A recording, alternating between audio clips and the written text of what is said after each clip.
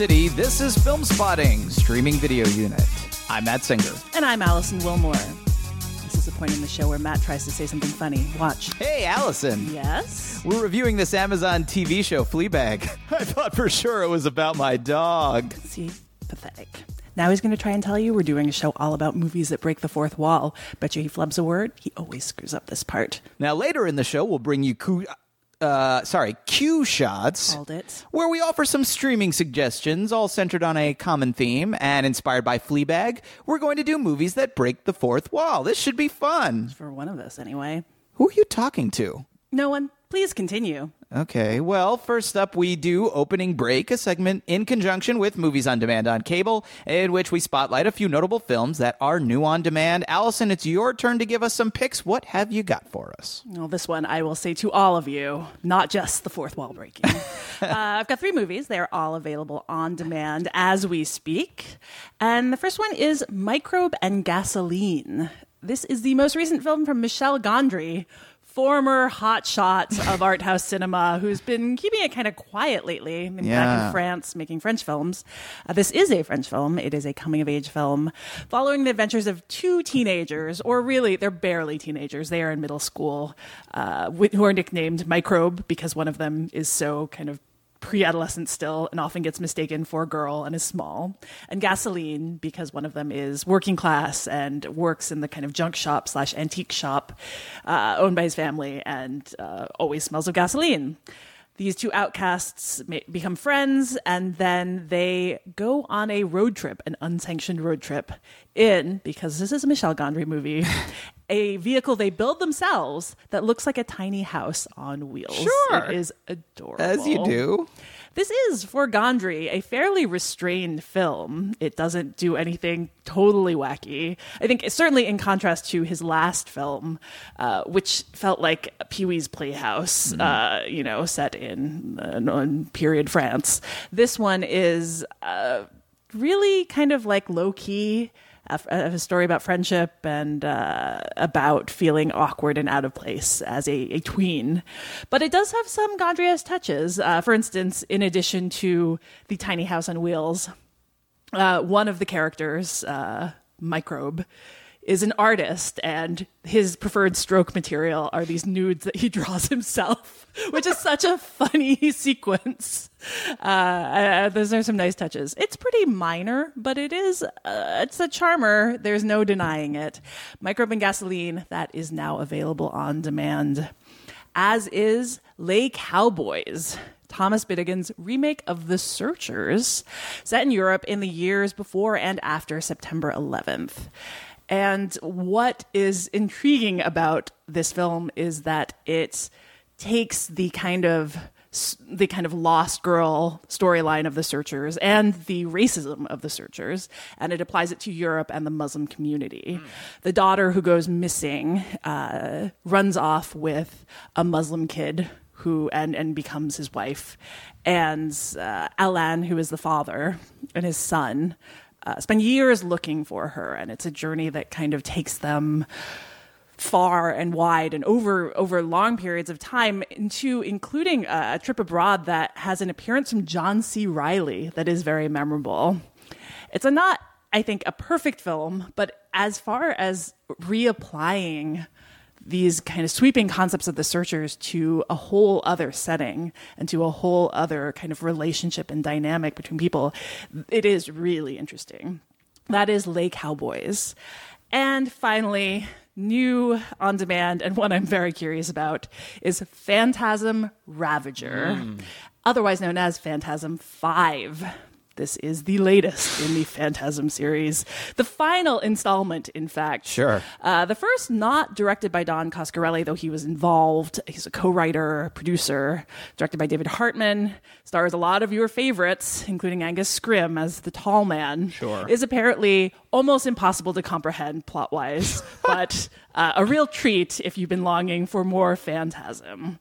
So that is Phantasm Ravager, and that is also available now on demand.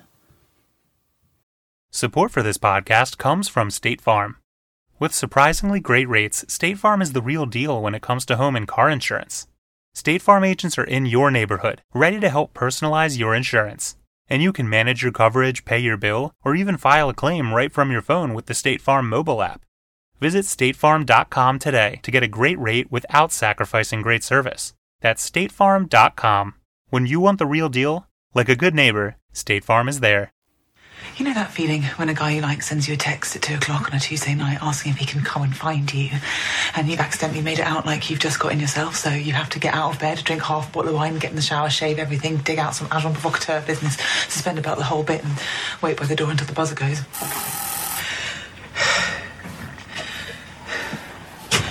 And then you open the door to him like you've almost forgotten he's coming over. Oh. Hi. Hey. Every episode of Film Spotting SVU's main review is chosen by you, the listeners. Yes, you, person listening to my voice right now, you did or could have picked the TV show we are about to talk about. The options we gave last time were all of the new auteurist television variety. We had Crisis on Six Scenes, the new and first and probably only TV series ever created by Woody Allen. We had Easy, the new anthology series from Netflix and Joe Swanberg. And we had Fleabag, a critically acclaimed show from the UK written by and starring Phoebe Waller-Bridge. And I think this is a rare instance where Allison and I were very surprised by the results. Yes, and I will say, pleasantly surprised on my part. Yes. If we had to guess, I think we both would have predicted that Woody Allen would have won. And if not Woody, then perhaps Joe Swanberg, who's a filmmaker we've talked about many times on this show, but also the old show we used to do, IFC News Podcast. So there was sort of a continuity of conversation I could see people being interested in hearing. But, in fact, it was Phoebe Waller-Bridge who reigned supreme. Fleabag got 40% of the vote, to Easy's 32% of the vote, and Crisis in Six Scenes 27% of the vote. I guess... And this shocked me. But maybe when you tell people your TV show is terrible and you made a huge mistake in even considering making it, maybe people listen to that, actually. It's possible. It's possible. Certainly when your reviews seem to support that claim. Yeah. Yeah. Maybe people just didn't want to hear me do my Woody Allen impression for like 45 minutes. I definitely did not. I concede that would be a motivator for some people. Voters. Thank you. You spared us. Maybe I'll do this one in it anyway, just for the heck of it. Really wish you wouldn't. All right, fine. Fleabag is a co-production of the BBC and Amazon, who are really ramping up their TV production of both movies and television, I guess, in an attempt to compete with Netflix. We recently talked about their most recent pilot season, something they do quite a bit.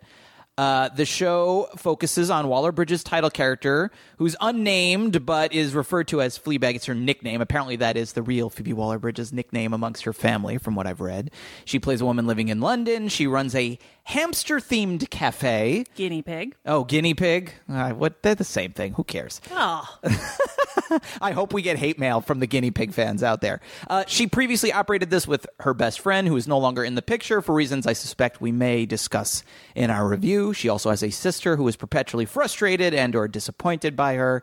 She has a father who, since the death of his wife and their mother of cancer, has taken up with this the godmother of the two sisters, who's played, I thought, quite wonderfully by Olivia Colman.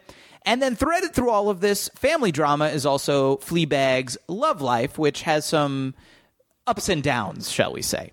So Phoebe Waller-Bridge based this series on a play that she wrote and starred in of the same name, and she frequently breaks the fourth wall to comment on or even sometimes predict the action on screen, which is where the theme of this week's podcast comes from. So I just thought, let's start there, Allison. What did you think of the direct address conceit on this show, and did you think it added to the overall presentation of Fleabag? Well, so this is based on, I believe, a one-woman show, which Right. I think makes the direct address seem like an understandable outgrowth. But I think on screen, it actually, it achieves this whole different feeling in that one of the things I really like this series, and I think one of the things that makes it work so well, is that it appears initially to be this kind of gal about town, 20 or 30 something single living kind of series. One that's like, she talks to the camera. She's very salty. She's very urbane. Yes, and I think that the way that it reveals itself to, in fact, be as much, if not much more, a story about mourning and grief and guilt, that tension is great, and I think really brought about by the fact that she talks to the camera all the time. At first, it seems like this kind of winking thing. I'm letting you in on how funny. Isn't this funny? All of this is so funny and absurd. And it is funny. And it is very funny. But after a while, you start to realize that we are her confidant because she has no one close in her life. The audience is essentially this surrogate friend when she has no one else that she feels she can talk to honestly. Yeah, that's true. And I like the fact, as you said, that there is an intimacy to breaking the fourth wall because you are looking into the camera, you're talking. And so we assume, and this is something probably we'll talk about in our recommendations later, like that when someone is talking to us that way, that they're being honest, that they're being truthful, because we feel like we're being given information that the people on screen are not getting. We're being let into a secret, a confidence, yeah. Exactly. And so when we slowly begin to perceive that she's not even being truthful with us or entirely truthful with us, I think that's a wonderful reveal. And it sneaks up on you in a way that I think if it hadn't been for the device, I might have seen some of the surprises coming. You know what I mean? Like that because she doesn't tell us, we don't necessarily suspect these things are wrong until almost the moment that they actually reveal it on the show, which, you know, like there were developments in the story of this that surprised me, that in a way that like almost surprised me to the extent that they surprised me. Yeah, I think that when you first watch this, you think that you have all of the information on the table. And right, because she's so honest, almost too honest. I mean, like the things she's talking about in terms of her sex life, it's like shocking. The series starts off with this scene that is deliberately intended to be like, this is how risque the show is going to be. And it is a kind of a joke about, it's an encounter that goes into unexpected anal sex. And then becomes, in a way that I think is really telling about Phoebe Waller-Bridge's sense of humor, it gets turned around to be this almost juvenile joke in which she wonders if she has a particularly large asshole, as she puts it. And I think that there's a bravado to that, you know, that it is like crashing into the room and telling a very dirty joke to almost push the boundaries so far out that people don't look at you as closely, you know? And I think that it is very deft with that, right? In a way that I can't really think of anything else that has attempted that. No, it's interesting. I mean, it really is almost like a defense mechanism, and like as you said, to keep you, even as she's bringing us into what seems like the most intimate, most private thing, she's actually doing it as a sort of way to keep us at arm's length and to keep us from the secret that she's hiding. Which is kind of amazing, like technically the way that she does that. And I think in general, the way that the show rather starts off so funny. Like I was laughing out loud at the first episode, and that by the end of it, it is a real gut punch. Some of the stuff that you discover about what she's done and just how she feels. Right. And the guilt that this character is bearing, like, it really is. It's a punch in the gut. It's brutal. And and certainly it catches you off guard. The way that it starts, and it's almost like I probably should have said this up top. It's like, if you haven't watched the show yet, you should just take our recommendation and watch the whole thing. It's 3 hours long. Right. Yeah, it is. Unlike some of those Netflix shows that I've struggled to get through, it's a breeze. It goes by very quickly, 6.5 hours. And it really does surprise me. It surprised me in a way that very few films or television shows recently have. Not only in terms of like where it went, but how I felt about it. Like my reactions to it constantly surprised me. Like, wow, this is not what I was expecting. And then, wow, this is not what I was expecting. And then, wow, this was not what I was expecting. Like, it just keeps pulling the rug out from under you in a way that I found really entertaining. Yeah. And I think that, you know, the show was created by and written by Phoebe Waller-Bridge, and she's such a kind of memorable talent. Like, she's very pretty, but also has this almost like, honestly, though, what I kept thinking of after a while was like Bugs Bunny in the almost like vaudevillian asides, for sure, and like winks and like knowing glances, absolutely, and the physical comedy, which is like a large part of this series, for all that it is a kind of raunchy, urbane story of city living, and it is also filled with. In the first episode, there is a scene in which her very uptight sister, who she's not particularly emotionally close with, goes in for a hug, and it turns into like someone getting punched in the face in a way that's so really spectacular, because they're both, it's so out of their wheelhouse of normal interactions. Yes. And I think is so is the kind of interaction that happens in this series often. Right. It's not very similar in terms of the way it looks and feels and the technique, but this reminded me in a way of when I discovered the original British version of Coupling, which is a good show, and it's really funny, and it also has like the stuff on the sort of sexual side of things. This reminded me of that in just the sense that like there's so little on television that gets to like do this sort of thing on American television. Like that even today in 2016, it's still sort of a taboo, risque thing where the only times you really see this stuff, to me, maybe I'm wrong because I don't watch as much television, but it just seems like how much HBO you watch is really but isn't it something that you see more on dramas though? That it's not something you get addressed in comedies that much? Here, the thing I will say is that aside from Girls, right? Like I think Girls and the sex in Girls and the frankness of it. But in Girls, often the point of the sex scenes is just how bad the sex is. You know, right. Like how kind of like poor the communication is and I don't think that is what Waller-Bridge is getting at in her scenes here. Mm-hmm. In these, it's almost like for her character, sex has become a way of like getting under someone's seeing a part of them that you don't normally get to see. Mm-hmm. You know, I know there's a line where she says, you know, I'm not obsessed with sex. I just can't stop thinking about it. Right. And then talks about, you know, the feel of it, the weirdness, awkwardness of it, not necessarily the feel of it. It's not even a pursuit of like sexual pleasure so much as just all of the weird, awkward rawness of it that she is addicted to. Okay, but not okay for then. Besides Girls and maybe a couple of examples on television, what about in movies? Like it's something that it's movies, even worse in movies. No, I think that TV is actually far ahead of movies in terms of that. And so maybe that's where my sort of the way I found it refreshing is this is like covering movies primarily.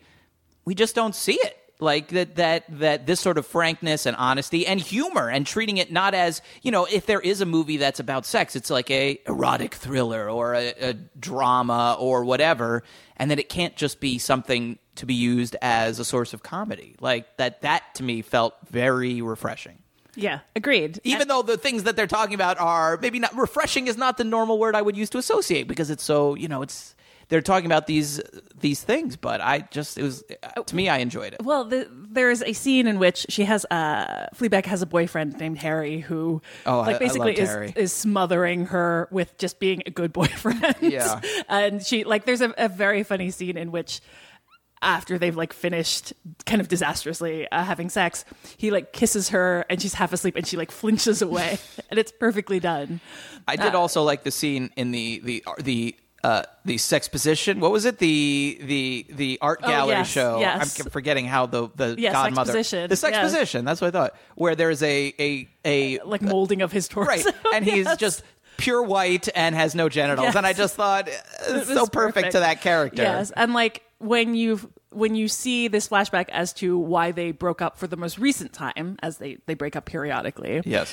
It's just the funniest dirty joke involving her watching a speech from Obama. That was so and then slowly starting to reach under the covers. Yes, and refusing to admit it when she gets busted. That was pretty delightful too. I know. It's got a very salty sense of humor, and it works so well. Now, do we know if there's a chance of a second season? Is there more of this? I mean, because it was based on a play. Right. I wonder if this is something that could continue. I mean, she's done another show, which I haven't seen. She has a show called Crashing, which she had actually done earlier. Right. That is on Netflix now that you can watch. It's also 6 episodes.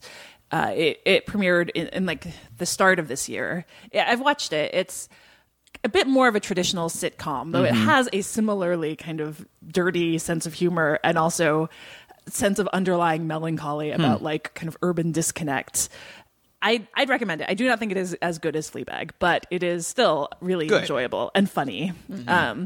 I don't know. I think that with Amazon on board, the chances of it getting renewed seem higher, though honestly, I don't feel like I need to. You don't need more? I other than I enjoy this character a lot and I enjoy her as the performance I guess really it's her. I mean, it's her show and she wrote it and she stars in it and it's a great showcase for her. I guess I would be happy to see her do anything really. I know. But I do like this character and I do like her perspective. I mean, the relationship with Claire, played by Sian Clifford, her sister is so wonderful. Very rich. You know, have very little in common except for all of their shared history and the ways in which they try to be closer, kind of dutifully, but also sincerely, and the ways in which they're allied against the godmother, played by Olivia Colman, who you mentioned, who is really playing against type. She's so often like this warm character, and she's just so passive aggressive in this, and it's fantastic. I mean, another way in which it surprised me, and I feel like I'm kind of just rehashing the same points over and over, but this is how I felt, was as it starts, it seems kind of, I mean, it's obviously not a traditional multi-camera sitcom, but it feels sort of like a sitcom in the sense that it doesn't feel serialized. But then not only does it have this story that it follows through, characters who don't even seem that important keep popping up, like the bank manager who is in this one scene, which is very funny. Yes. And it just seems like a throwaway moment of awkwardness that you might see on a sitcom. And then that character just keeps coming back. Crushing. Like the way he reappears, and it's so wonderful. Yeah. Or as he's called, Arsehole Guy. Yes. From that initial encounter, which also looks like a throwaway moment. Like he looks like he's there. A one night stand sort of thing. Yeah, like to enable that joke. Yes. And then he becomes a very distinctive, if never named, part of the story. Yeah, I mean, there are not that many characters in this show altogether.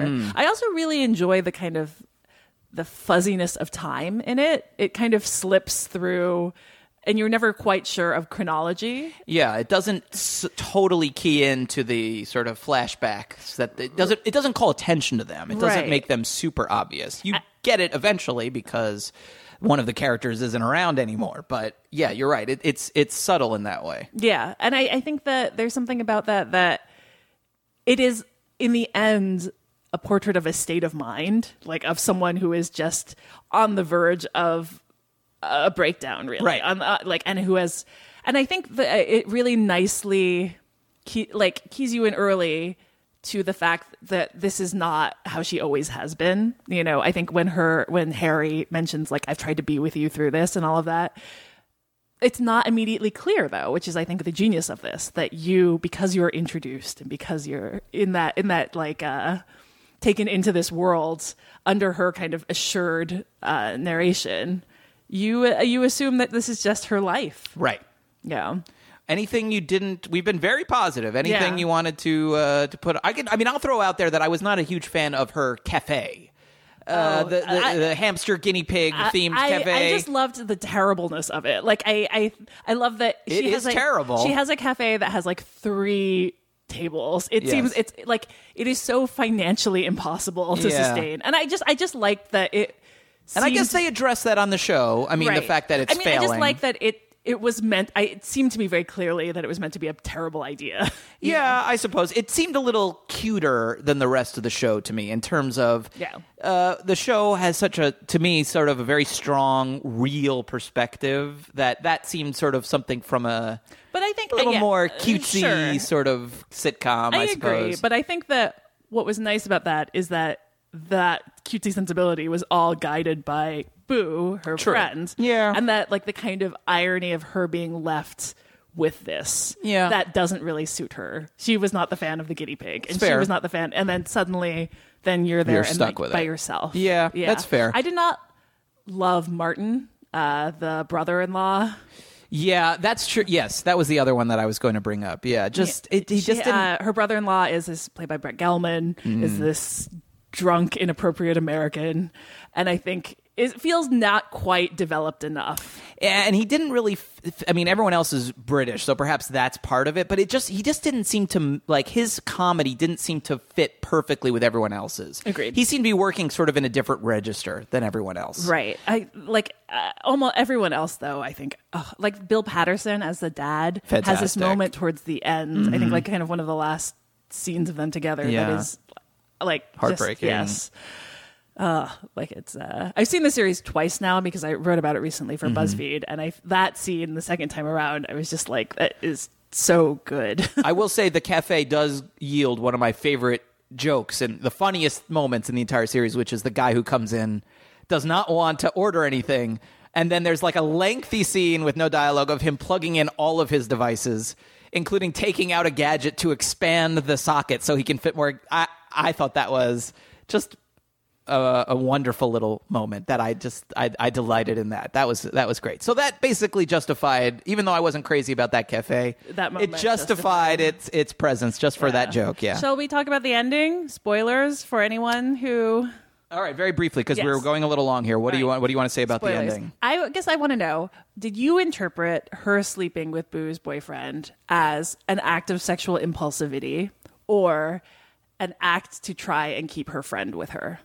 An act of sabotage. Oh, I didn't read it as sabotage. No. I read it more as just the option A and something that she, obviously regretted and felt guilty about. But no, I didn't. Did you read it the second way? Well, the second time You've I watched the whole series, show twice. The second time I watched it, the ways in which that reveal is kind of brought up, which is like Boo saying, I'm in love with him, like all like this. It's all like stressing the seriousness of the relationship in a way that made it seem to me maybe like a mix of the two. But it did seem to me, it raised the option to me that it was in a way an act of sabotaging, deliberately like done, sabotaging your friend's relationship because she didn't want to lose you're afraid her. Of being that's interesting. Kind of pulled away from. Well, the fact that they hide so much of what happened there, for someone who has only seen it once, I guess it's not surprising now that you're saying this that I didn't catch that. But it's interesting to hear on second viewing when you know what's coming to read the signs.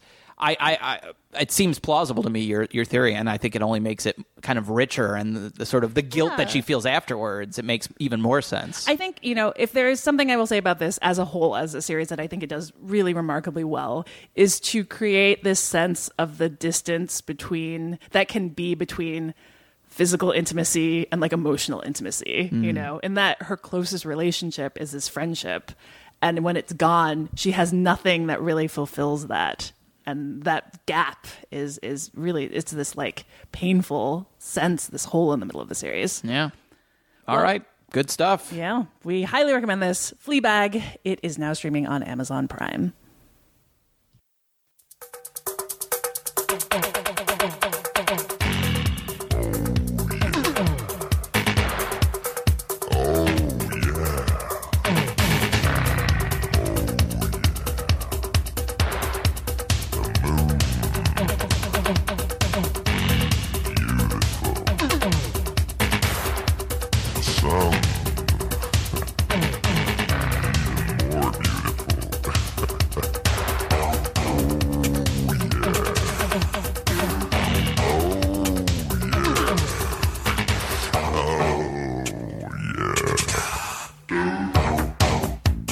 Okay, our topic for Q Shots this time, breaking the fourth wall, which was not our original idea, but Allison sort of at not the 11th hour, like the 7th or 8th hour. And I think it was a good suggestion because it's certainly the most interesting part of the show. It's so central to it. Exactly. Yeah. I mean, it's not like the kind of thing where sometimes you might see a movie that starts with a character talking to the camera and then they forget it. It is central to everything about the show, and certainly all the comedy, too, the way that there's some laughs in Fleabag where it's just her looking at the camera. Just a quick glance will be the funniest thing in a scene. And by the third or fourth episode, you start to look for them, too, which I think almost makes them funnier. You're anticipating her reactions, which is sort of delightful, too.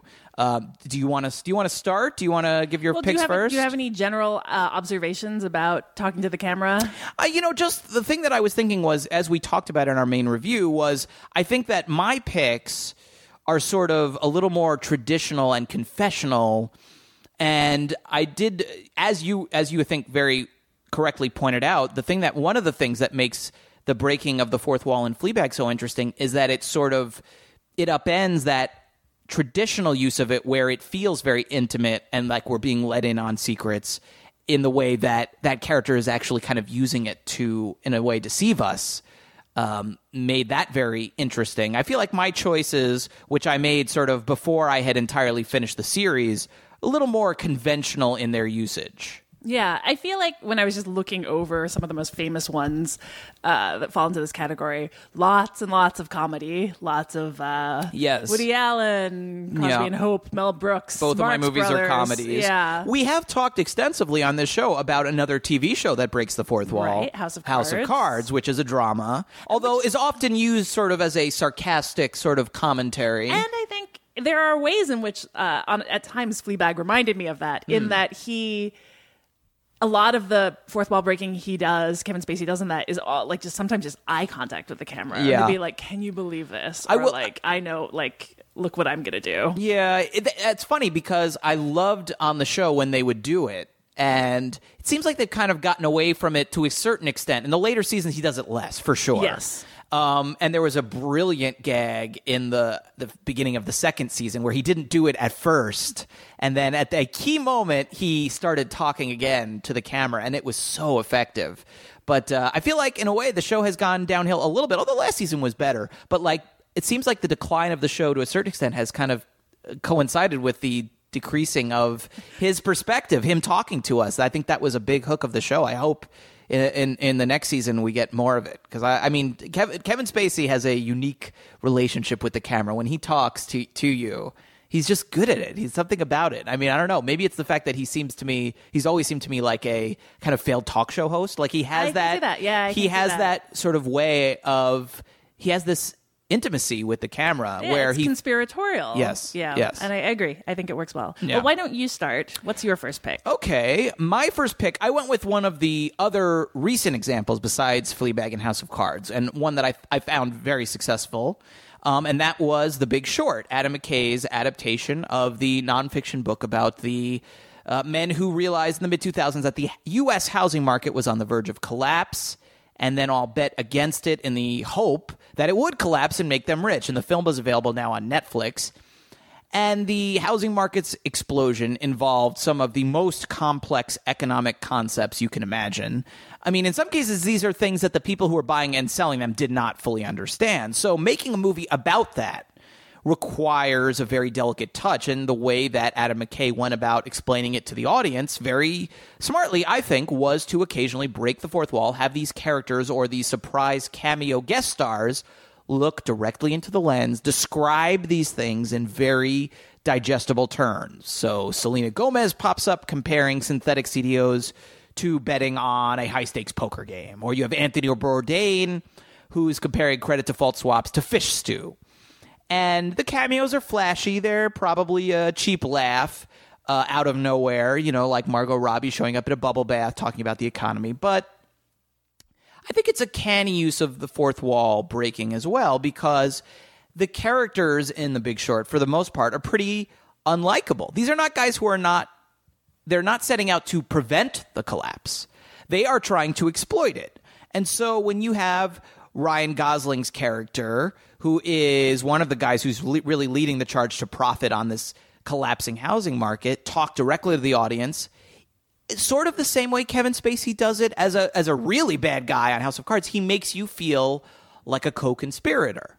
And his fleet of cameos explaining this stuff, I mean, the other way to look at it is that these are things that, I mean, personally, maybe I could have done more research, I suppose, but these were things that I've never had explained to me before, that I personally didn't really understand. So there's something ingratiating about it. You know, it seems like he's almost doing the audience a favor. You know, it makes you root for these characters in a way that I don't think you would otherwise. And then thinking about specifically the fourth wall breaking in the movie, there's something sort of almost efficient about it, that, you know, everyone on screen, even though I did say, like, some people didn't understand this, pretty much for the most part, the people on screen understand it. They're the experts. So to have them sit around and explain it to one another, I think, would be kind of insulting, or it would just be hard to do, because you would literally have characters suddenly, without reason, saying, well, wait, what does that mean? And then having to have someone explain it. So having these breaks of the fourth wall gives you the license to explain it to the audience without insulting our intelligence by having brilliant stock traders explain it to each other. And I think that all of that works, and it makes what could be a really dry subject something a lot more fun, entertaining, and warm. Something that could be very cold and dry and boring. So this was a movie I definitely enjoyed. I've watched it. It's a movie that I've watched several times, which, you know, for a movie about credit default swaps, not something I would have expected. But I've actually put it on Netflix just to watch like 45 minutes of it, because I just enjoy kind of popping in with it. So that's The Big Short. It is available now on Netflix.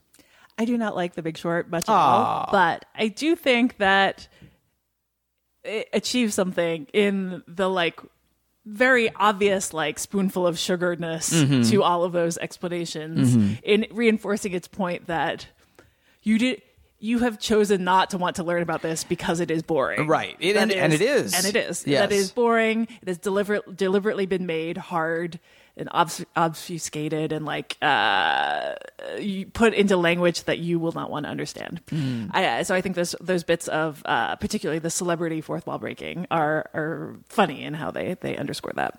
My first pick is a movie in which a character breaks the fourth wall really, and it's really a way of creating a rapport with a character who can be very difficult to understand otherwise because of his and then her, the strangeness of those experiences. It is Orlando, which is available for rent. This is Sally Potter's 1992 film based on the novel by Virginia Woolf, starring the great Tilda Swinton as Orlando, who begins the film as an English lord in 1600 and is ordered by an elderly Queen Elizabeth I, played, keeping with the gender-bending theme, by Quentin Crisp, to do not fade, do not wither, do not grow old.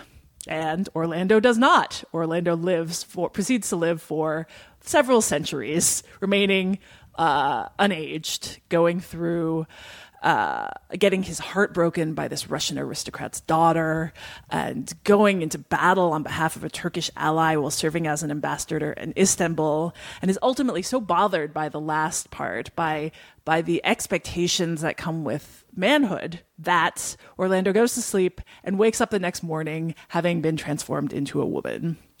Orlando is unfazed by this, saying to the camera, same person, no difference at all, just a different sex. And everyone else does not take it quite so easily, but as the film puts it, because this is England, everyone pretends not to notice. This character is a combination of abstract and innocence, given that it is someone who, as I've said, lives multiple centuries. And I think the addition of the fourth wall breaking, whether it's directly addressing the camera at times or even just making eye contact with the camera, I think adds this bit of wittiness to a story that is not necessarily filled, that is pretty straightforward about the way it approaches this story.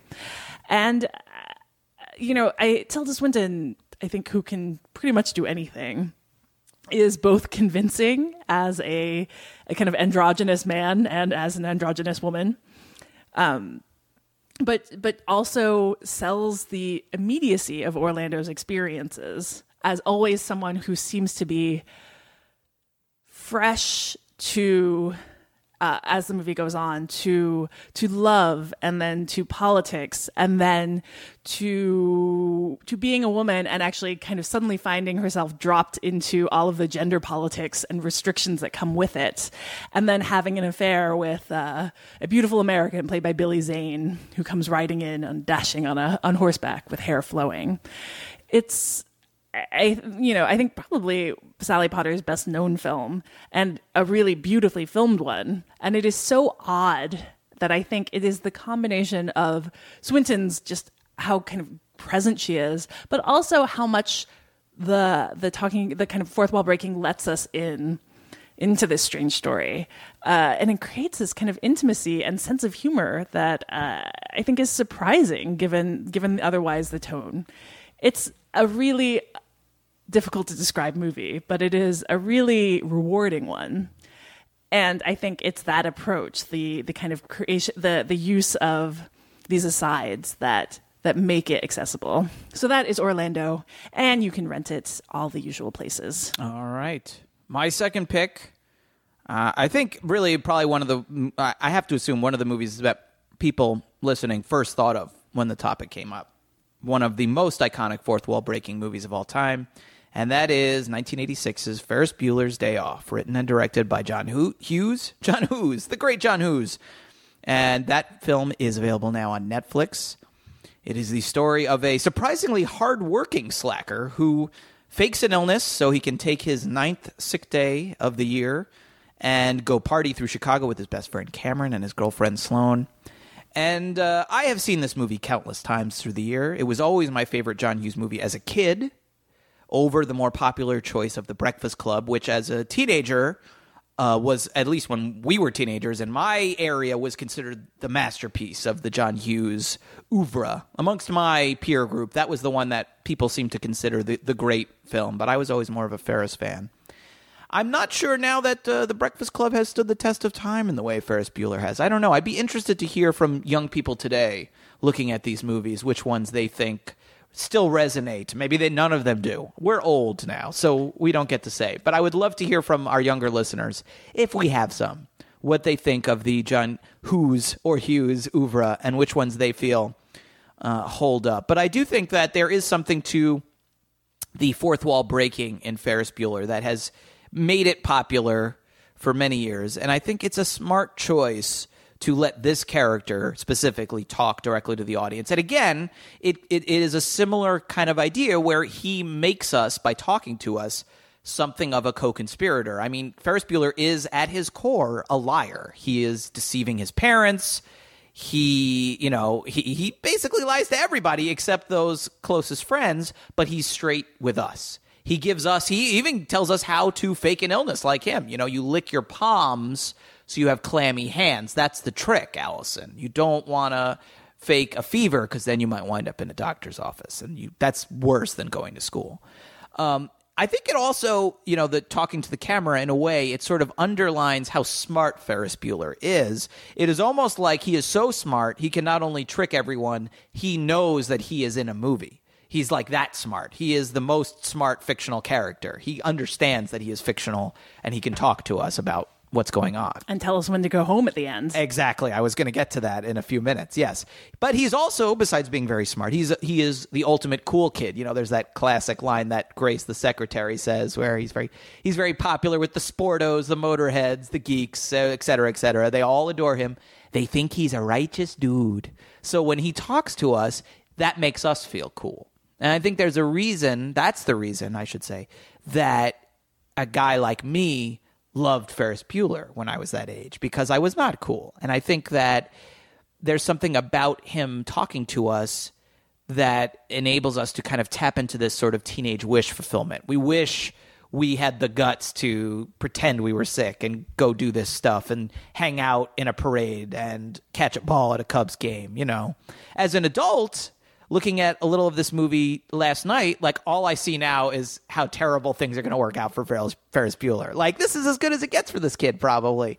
But as a kid, when he tells me personally, life moves pretty fast, and if you don't stop and look around, once in a while you could miss it. Like, I felt like I was being imparted the wisdom of the ages, like that seemed like something important, and it suddenly makes you, or me, I don't want to say you, me, it made me feel cool, or at least adjacent to cool, in a way that I never really felt in my actual life.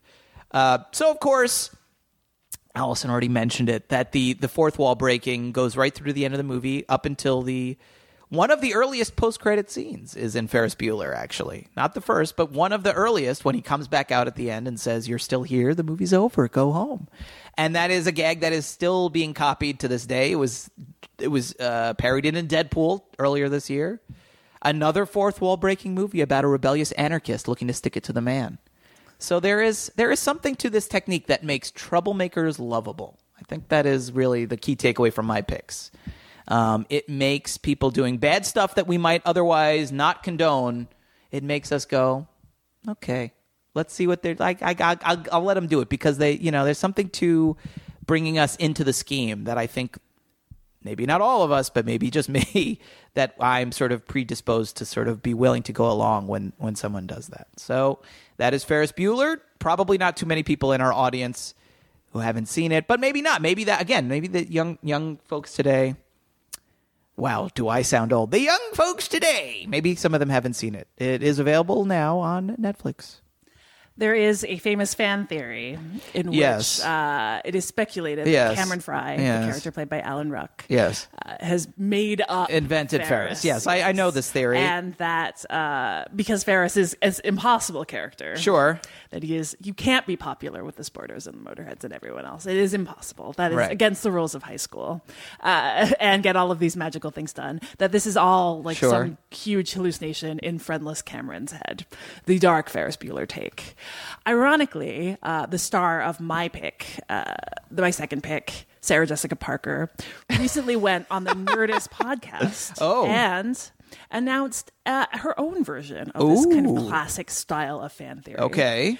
Noting that she always wondered if her character, Carrie Bradshaw, dating columnist in Manhattan, had just made up her friends, Charlotte, Miranda, and Samantha. 2 quotes. I used to wonder if Samantha, Charlotte, and Miranda were real, that wasn't just her column. They're such perfectly archetypal characters. Yes, I see So you're it. writing a column about sexual politics and observations of female-male, primarily heterosexual relationships. And so you're picking one type. You're saying this type is this, and you complicate it more like any good writer does. So I'm not entirely sure they are real. What we are seeing is not necessarily what happened in New York. Sarah Jessica Parker is a smart... let me tell you something. I like that fan theory or actor theory a lot better than the Ferris Bueller fan theory. Yeah, okay, fair enough. So I bring up Sex and the City, which you can, of course, watch on HBO Go, but you can also stream in its 6-season entirety on Amazon Prime, thanks to its deal with HBO. Because, and I think it's very easy to forget this, but Sex and the City, for the first season and a few episodes into its second season, was a show in which characters talked to the camera. They didn't do it regularly, but they did it fairly frequently, especially if you rewatch the pilot episode, which features not just Carrie speaking to the camera, in addition to what is the kind of usual format of every episode, which is based around her column and her musings and voiceover about men and women and dating, speaking directly to the camera. And then the other characters speak to the camera as well. And minor characters do. There's almost this Greek chorus of voices of different people speaking about whatever topic the episode is about, directly to the camera, giving their thoughts on, for instance, in the first episode, having quote unquote sex like a man.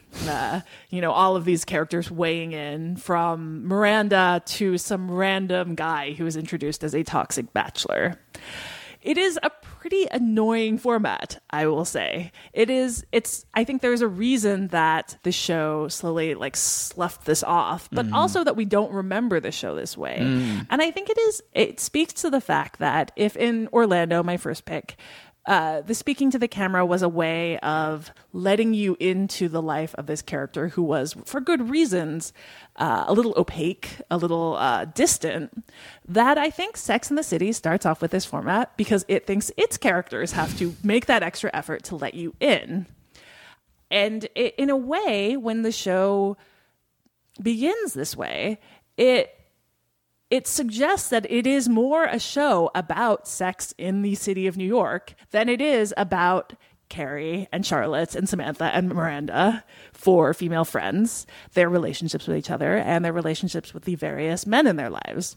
And so it's funny that the show takes a while to kind of segue into being just a show about these 4 women. Right. But of course it's a show about those 4 women. It's funny that it would need kind of any question there. When you watch that first episode, it does seem like they are more vehicles for the show to take on different topics than they are the focus.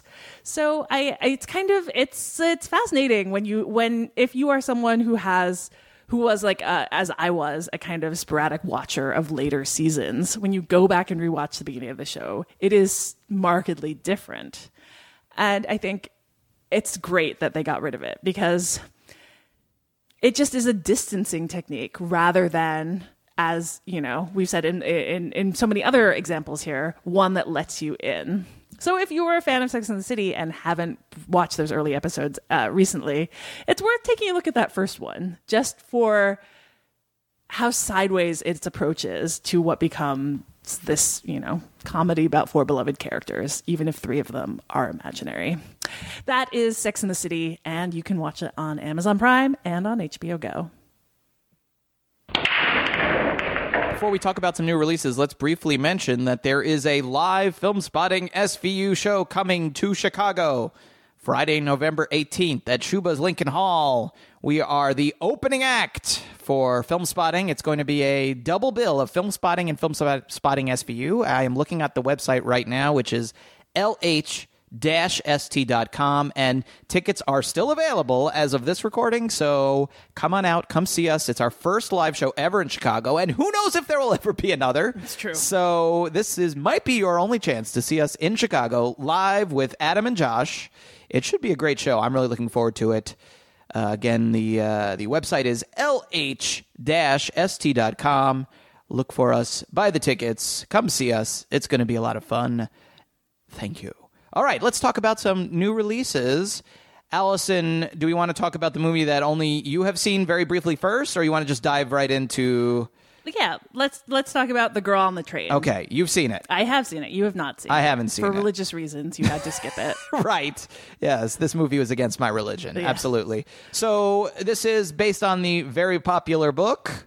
Has Emily Blunt. I know that. It has Emily Blunt. Directed by Tate Taylor. Yes, director of The Help. Our generation's Hitchcock. Director of The Help, which was not a very good movie, and director of the surprisingly good Get On Up, which I think we have that was pretty good. We have discussed Yes. on this podcast before. Yes. The Girl on the Train, I would say, is not surprisingly good. It is it doesn't almost try to be surprisingly good or good. It just aims to mop up, whatever fans of Gone Girl are around who are kind of hoping for more of this, like, scandal, missing woman in a small town, unreliable narrator, kind of gender politics thing. And it does have those things. I think it's pretty clumsy. And its pacing is miserable. Like, I think as a thriller, it is so slack and like so kind of not good at introducing its various possible suspects. It does have a very good performance from Emily Blunt as this character who is this self-loathing alcoholic who rides a train each day in order to pretend she still has a job in Manhattan. Right. And on the way passes by the house she used to live in with Justin Theroux, who has since left her for Rebecca Ferguson. Right. And had a baby with her. But I will say, the thing that I do think is interesting about this movie is just the ways in which it portrays this idea, this mirage of like idyllic suburban living as this horrible trap that its three main characters have kind of told themselves they want to fit themselves into, and then are all miserable for different reasons in. And I think that it does that well. Like, it's set in this town off of the Metro North by the Hudson River that I'm sure is perfectly nice in person, but becomes this symbol of like internalized gender expectations in a way that's pretty kind of dark and funny in this movie. So I think for all that I don't think it's a particularly good movie or a good thriller, I think there are parts of it that linger on. And I did not adore Gone Girl, but Gone Girl is certainly a more skillfully made movie. Look, when I watch this movie on basic cable drunk one night, am I going to like it? No, but you won't hate it. Okay. I'll get through it. Yes. And I'll be like, that was fine. I need another whiskey. You'll be like, that was mostly a failure with some interesting bits. Okay. Fair enough. Well, let's talk about our next film. It is called The Birth of a Nation, and this is from director, writer, co-writer, and star Nate Parker. Was hailed at Sundance, a huge critical favorite at Sundance, favorite with the audience as well.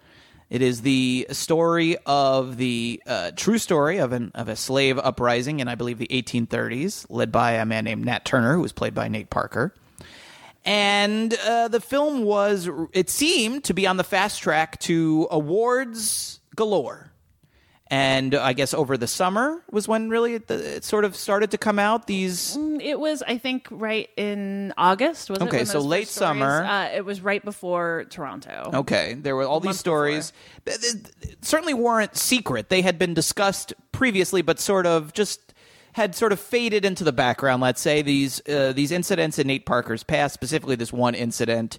He was accused of raping this woman in college with actually the co-writer of the film was involved. He was acquitted, but Nate Parker was acquitted. John Celestin was found guilty, but then the conviction was later overturned. Right. But the accuser eventually committed suicide. It's a very ugly case. Yeah. It's just ugly all around. Even though he was found innocent, Nate Parker was. So it definitely seemed to sour people to him, if not the film. But let's try to talk about the film, I guess. What did you think of the film? You saw it at Sundance. Yeah, I can't remember if we talked about it off of Sundance when I came in. I can't either. I mean, I haven't seen it since then. Mm-hmm. I feel like the way I felt out of Sundance, which is that I think Nate Parker set out to make this story of a slave rebellion and this moment of kind of like black rebellion against, and kind of like a movie about like particularly the horrors of slavery and this moment of black rebellion, that he set out to make that in the style of Braveheart. He wanted to make like a big pop Hollywood movie and never got the funding for that. He got $10 million and he still made a movie that is in that format. I do not love Braveheart, but I do respect that in the movie he set out to make, he said, one of the reasons that people were so excited about this movie at Sundance is because it was like a pop movie, that it was like a kind of populist production. Right. I mean, it seemed like the kind of thing that could win an Oscar. For sure. And I think, he succeeded in making that with all the kind of like Hollywoodized compromises that come with that.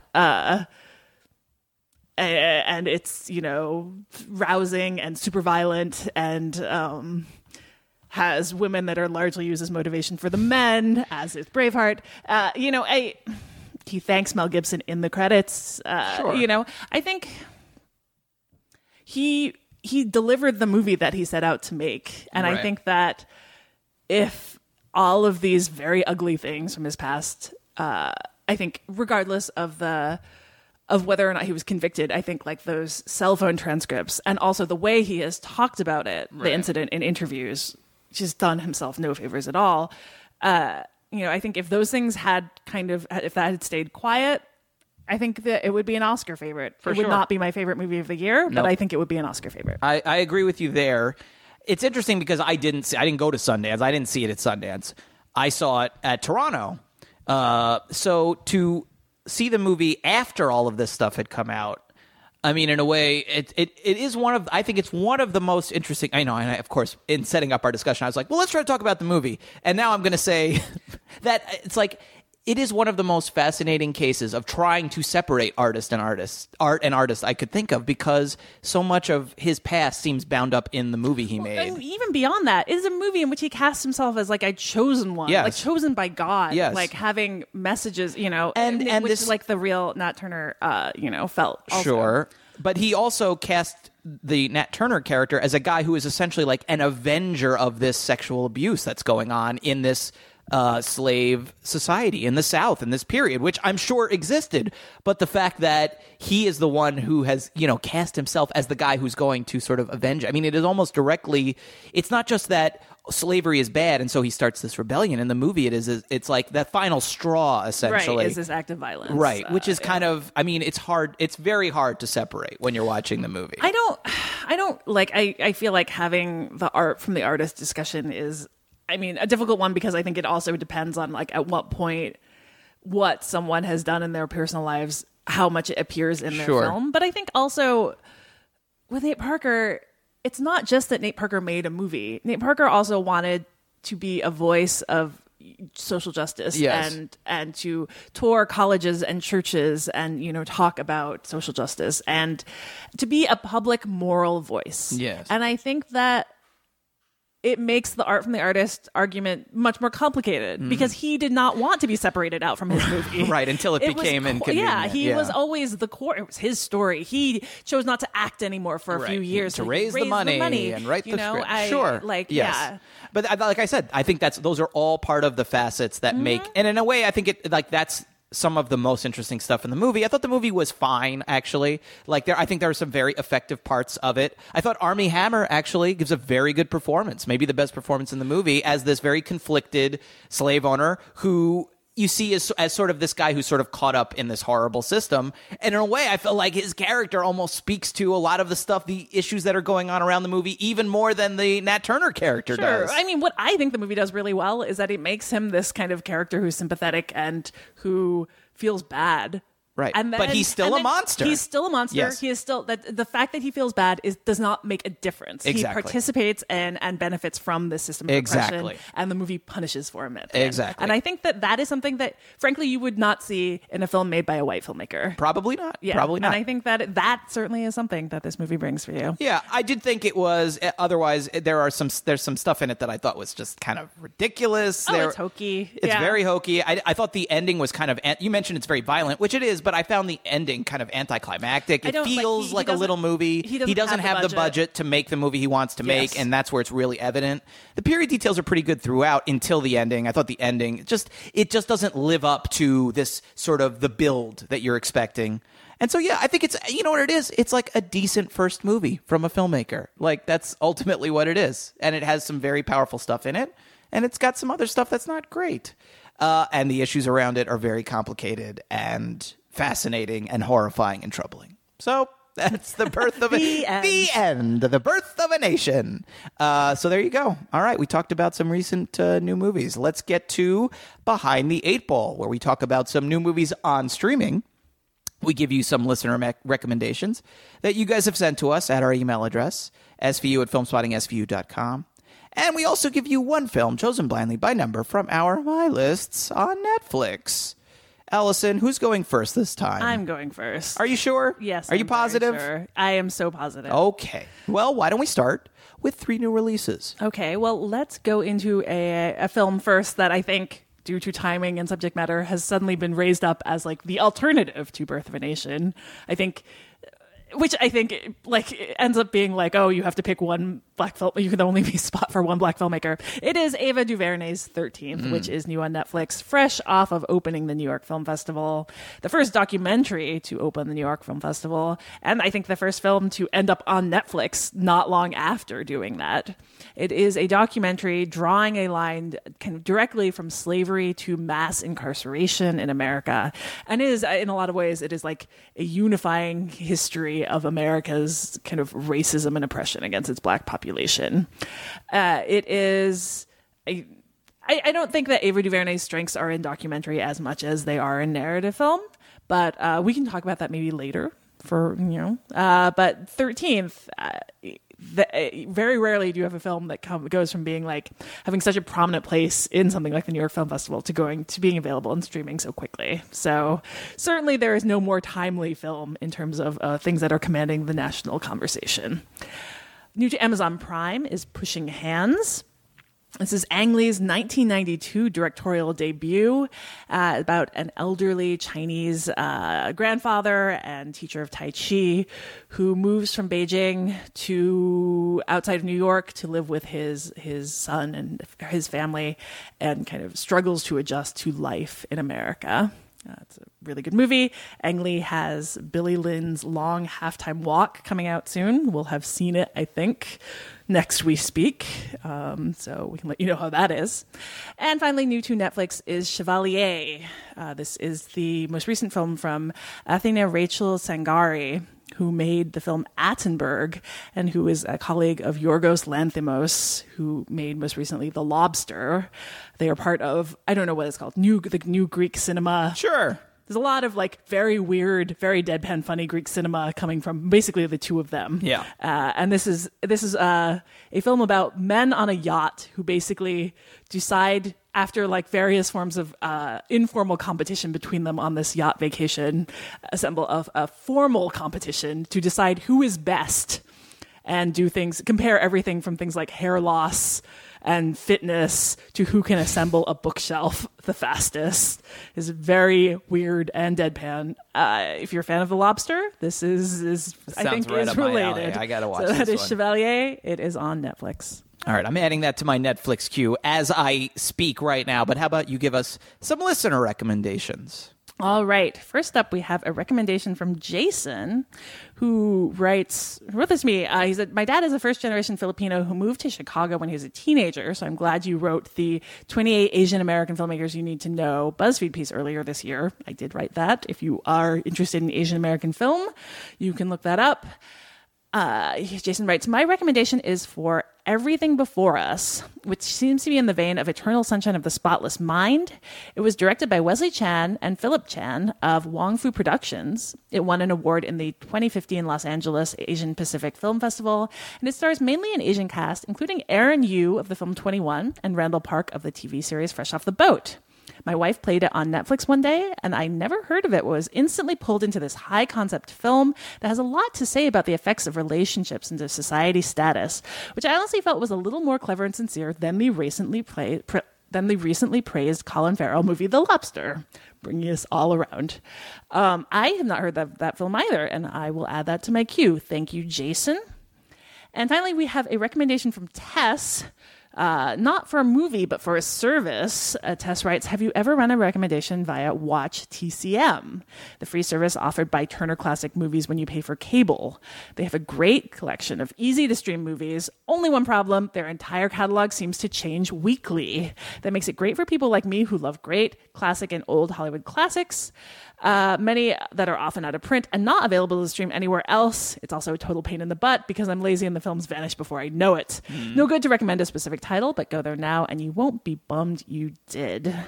I do not have cable, so I cannot access this, but I have heard many good things about this. Right. And Turner Classic Movies is going to be launching Filmstruck later this month, which is a new service for you can buy whether you have cable or not. Right. And that will include an add-on of all of the Criterion movies. Right, and that's going to have a lot of it's with TCM and Criterion, and it's going to have yes. the reason that the catalog on Watch TCM changes so much is because it's based on what they've shown on the network. Yeah, I kind of figured. And so they have like a certain very brief window that they can show it online in that same period. So that's why things cycle in and out very quickly. Yeah. Yes, But I think Filmstruck is going to have a bit more stable. Yes, they've talked about how they're going to be adding things weekly, but I don't think things will be disappearing quite so frequently. Yeah. So, we are obviously looking forward to Filmstruck arising, but Yes. that is also something to keep in mind in addition to Watch TCM. Thank you, Tess, for that recommendation. All right, and one film to my list. You gave me number 8. That is The Witness, directed by James Solomon. This is the doc from earlier this year about Kitty Genovese. This is the description from the film's website. Kitty Genovese became synonymous with apathy after news that she was stabbed to death on a New York City street while 38 witnesses did nothing. 40 years later, her brother decides to find the truth. He uncovers a lie that transformed his life, condemned the city, and defined an era. And so, I don't know, in a way, this is almost like a true crime documentary. It falls into that, but like the kind of classy true crime surge that we're in. I don't know. I'm always like, Kitty Genovese is a very interesting story, both in like how that was interpreted and how it was later kind of disproven. And I think this is a doc that really challenges that. So that's one I added to my list. I just added it too. I'm learning. This is great. I'm getting all kinds of movies to watch. This podcast is fantastic. So informative. All right, Matt, are you ready? Yeah. All right. Well, why don't you give me 3 new releases? Well, I've got a trio of documentary recommendations this time, starting with the classic concert film The Last Waltz, which is now available on Amazon Prime. It's directed by Martin Scorsese. It's about the farewell concert of the band, and it begins with one of the all-time great title cards in cinema in block letters, "This film should be played loud." The band's guest stars include Bob Dylan, Eric Clapton, the Staple Singers, Van Morrison, and more. It's a great movie. It's a great concert doc. One of my favorites. That's The Last Waltz on Amazon Prime. Next up, one of my favorite documentaries of the last couple years. I saw it last fall at Fantastic Fest. I don't think it ever got a theatrical release, but it is now available on Netflix. It's called Man vs. Snake, The Long and Twisted Tale of Nibbler, and it is about the quest to be the world champion on the old arcade game Nibbler, which I admit I had never heard of and was totally unfamiliar with before this movie. And if this film sounds like The King of Kong, there are definitely some similarities, including the fact that Billy Mitchell appears in Man vs. Snake as actually a little bit more of a sympathetic figure than he did in The King of Kong. But if you like that documentary, I think you'll really enjoy this one as well.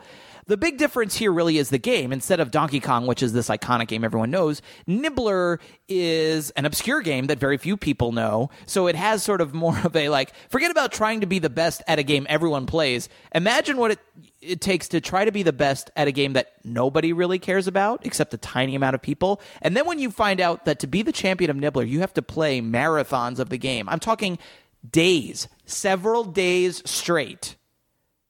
It just takes on this added wonderful dimension of madness. So that's Man vs. Snake, available on Netflix. And finally, and most recently, also on Netflix, is Amanda Knox, which is yet another of these. Apparently, Netflix must have algorithms that tell them their audience likes true crime, because this is yet another true crime documentary. This one is about the infamous tabloid case about an American college student abroad in Italy accused of murdering her British roommate while studying there. I actually didn't really know that much about the case. I knew her name, I knew Amanda Knox's name, but I didn't really follow it. So just learning of the details of the case were very interesting. And then the movie does have extensive interviews with Amanda Knox and with her boyfriend from the time of the murder, who was also accused along with her. And so the case itself is fascinating. I think it's a pretty good, very solid treatment of that case. And the angle of it that I found probably the most interesting was the way the media is portrayed in the film. One of the reporters who was really enmeshed. The villain, yeah, right? He's sort of the villain of the movie. Very horrifying, very relevant with everything that's going on. So this is, it's not 5 stars. It's a 3.5, 4-ish star, but very solid movie. It is Amanda Knox, and it is available now on Netflix. All right. How about 2 listener recommendations? Our first comes from Jordan B. He writes, "Hi, Matt and Allison. Love your show. As a political science junkie and former poli-sci major, I wanted to provide a couple of additional streaming recommendations of political documentaries for the couple of weeks ago. First, I must recommend The Circus on Hulu. You need the Showtime add-on to watch it. It has been covering the insanity that is the 2016 election in a very unbiased and analytical way." And this is not Jordan writing, but this is me writing, saying, "I can only imagine what the most recent episodes of The Circus are like." Jordan also really recommends Street Fight, which is currently available on Amazon Prime. It's a documentary about the mayoral race in Newark between Cory Booker and the incumbent mayor. It's a very interesting analysis of issues of race within the black community between 2 black men running for the same office. Thank you so much for all you do. I love the podcast so much. That was from Jordan, and his recommendations were The Circus on Hulu with Showtime, and Street Fight on Amazon Prime. Thank you, Jordan. We've also got a recommendation here from George L., who writes, "Don't remember if you two have reviewed Ark, the Netflix original, but if you did, please let me know what episode I should listen to. If you didn't, and we didn't, you should definitely add it to a show along with other time travel movies like The One I Love and Predestination. I love the show." And that is from George. Ark is spelled ARQ, and it's a recent addition. Yeah, it was at Toronto, I believe, right, and then went directly to Netflix as well. Right. Yeah. We haven't had a chance to see it, but have not. I've heard some good things about it. We'll have to check it out at some point. I think we had talked about putting it as my list, as a listener's choice options. We got so many damn things on this show. But we named most of these. I know. What was I thinking? But we haven't done that yet. But I'm glad we at least got to mention it on the show, thanks to that recommendation from George. Thank you, George. All right, one from your My List. Well, you gave me number 5, and before I added 2 more movies just a few minutes ago, number 5 on my list was Mountains May Depart, the most recent film. Love it so much. I probably added it after you told me that it was so good. This is the new Jajanka film. He's Jajanka. Thank you. Director of Platform the World, and my favorite of the bunch, A Touch of Sin. I loved A Touch of Sin from a couple of years ago. The plot description of this one is: the joys, hopes, and sorrows of a Chinese woman's life play out against the backdrop of sweeping historical events from the past, present, and future. And it has the Alison Wilmore seal of approval, it sounds like. Absolutely. Here's one thing I will ask. Please. I'm a little worried. I'm watching it on Netflix. It's very easy to be distracted. Will I be fully engrossed? I think so. I mean, it is basically a drama about... It's not too slow. These 3... No, it's a drama about these 3 different characters over 3 points in their life. It has a great Pet Shop Boys track that's used. Say no more. Yes. Say no more. Okay, great. Well, I'm gonna move it back up, even though it just got bumped down a couple. So I'm gonna move it back up, get it closer to the top. That is Mountains May Depart. That is my list pick this time. We've got 3 films. We did all TV last time. We've got 3 films this time. We've got some recent ones, but we've also got I would say, a classic catalog title that would be very interesting to discuss as well. Allison, you have the first option for our listener's choice review on our next episode. What is it? It is a film that I mentioned earlier. Yes. It is 13th. Not the 13th. I keep wanting to put the 13th. It's 13th. It's named for the 13th Amendment. I don't know why they got rid of the. It should be the 13th. It should, I haven't seen it, but it's hard to say 13th. I know. But so 13th on Netflix, as I mentioned before, is Ava DuVernay's documentary, this sweeping kind of almost essay of a film that goes from slavery through the civil rights movement through kind of the kind of politicization of against crime, and crime being this term used often to describe people in the civil rights movement and people who, activists, cause of unrest, up to leading to the U.S. having the highest rate of, incarceration in the world. So, as I've said, it is about the most kind of timely approach to so many topics that dominate the cultural conversation right now. And I think it was an interesting film to talk about in terms of the constant kind of push and pull of form versus subject matter in documentary. You haven't seen this yet. I have not seen it. It is also on my... It is number 3 now. It was number 1 until I added those other 2 things. It is number 3 on my list. So it's one I will... That one will be watched whether it wins or not. I don't know exactly when, but I am looking forward to watching it for sure. So that one is on Netflix. Right. Our next option is on Amazon. It's a recent addition to Amazon Prime. It is the film Misery, directed by Rob Reiner. And I'll read you the plot description if you're unfamiliar with it. After a famous author is rescued from a car crash by a fan of his novels, he comes to realize that the care he is receiving is only the beginning of a nightmare of captivity and abuse. And it stars James Caan as the author and Kathy Bates as Annie Wilkes, who is the fan who discovers him and nurses him back to health, ? Perhaps, maybe not. And the reason I thought this would be one that's worth talking about, I saw it a few years ago. Now it's like 5 years ago, but I wrote about it back then, and I wrote in an article about other stuff. But I said, in 2011... Annie Wilkes, the Kathy Bates character, looks like a prescient figure, the prototype for the ultimate internet fanboy. George Lucas better hope his car never breaks down on a snowy mountain road. And so that's why I thought Allison has seen it, but not in a very long time. It's been a long time. So I thought that would be that this character really does seem to be at the crux of a lot of ideas about fans and authors and the audience and the relationship and the ownership of pop culture. Yeah, yes. I mean, certainly the way that some fans talk about George R.R. Martin and to George R.R. Martin. Yes. In terms of how he owes them. Right. To being like, why don't... Every time he's shown doing something else, they're like, why are you wasting your time? Right. And you should be finishing writing your book. Right. You're going to die soon. And I don't know if I've mentioned it, it's of course based on a novel by Stephen King. So you have an author sort of interrogating his own fandom here and thinking about ideas about fandom. The James Caan character, the author, is a writer of these novels about a character named Misery. So that's where you get the sort of the Game of Thrones thing. It's like it's an ongoing project of these books. So she is very invested in this character's life. So yeah, it's actually a really good movie. I'd have to look at the full list, but it might be my favorite Rob Reiner movie. Well, Spinal Tap. Okay, it might be my second favorite Rob Reiner movie. Well, When Harry Met Sally. Yeah, well, The Princess Bride. Yeah. Rob Reiner, good director. Not recently though. Not recently, but he had a very good run. So anyway, it's a really good movie. It's worth talking about. I think we'd have a lot to discuss.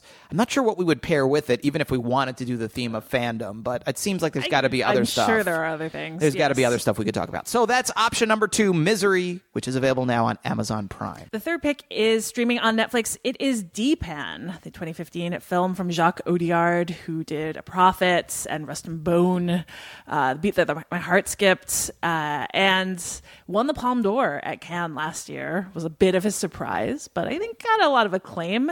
It's a film about 3 Tamil refugees, a man, a woman, and a child, who managed to get out of Sri Lanka as being like torn apart by the civil war by pretending to be a family. They pretend to be a couple and their child, these three strangers, and they get brought to the suburbs of France, and the suburb is not the housing projects basically of France, and kind of have to struggle to fit in, understand life when none of them speaks French, to like work to deal with the fact that these projects are crime ridden themselves and not necessarily safe, and to figure out what their relationship is. They are total strangers.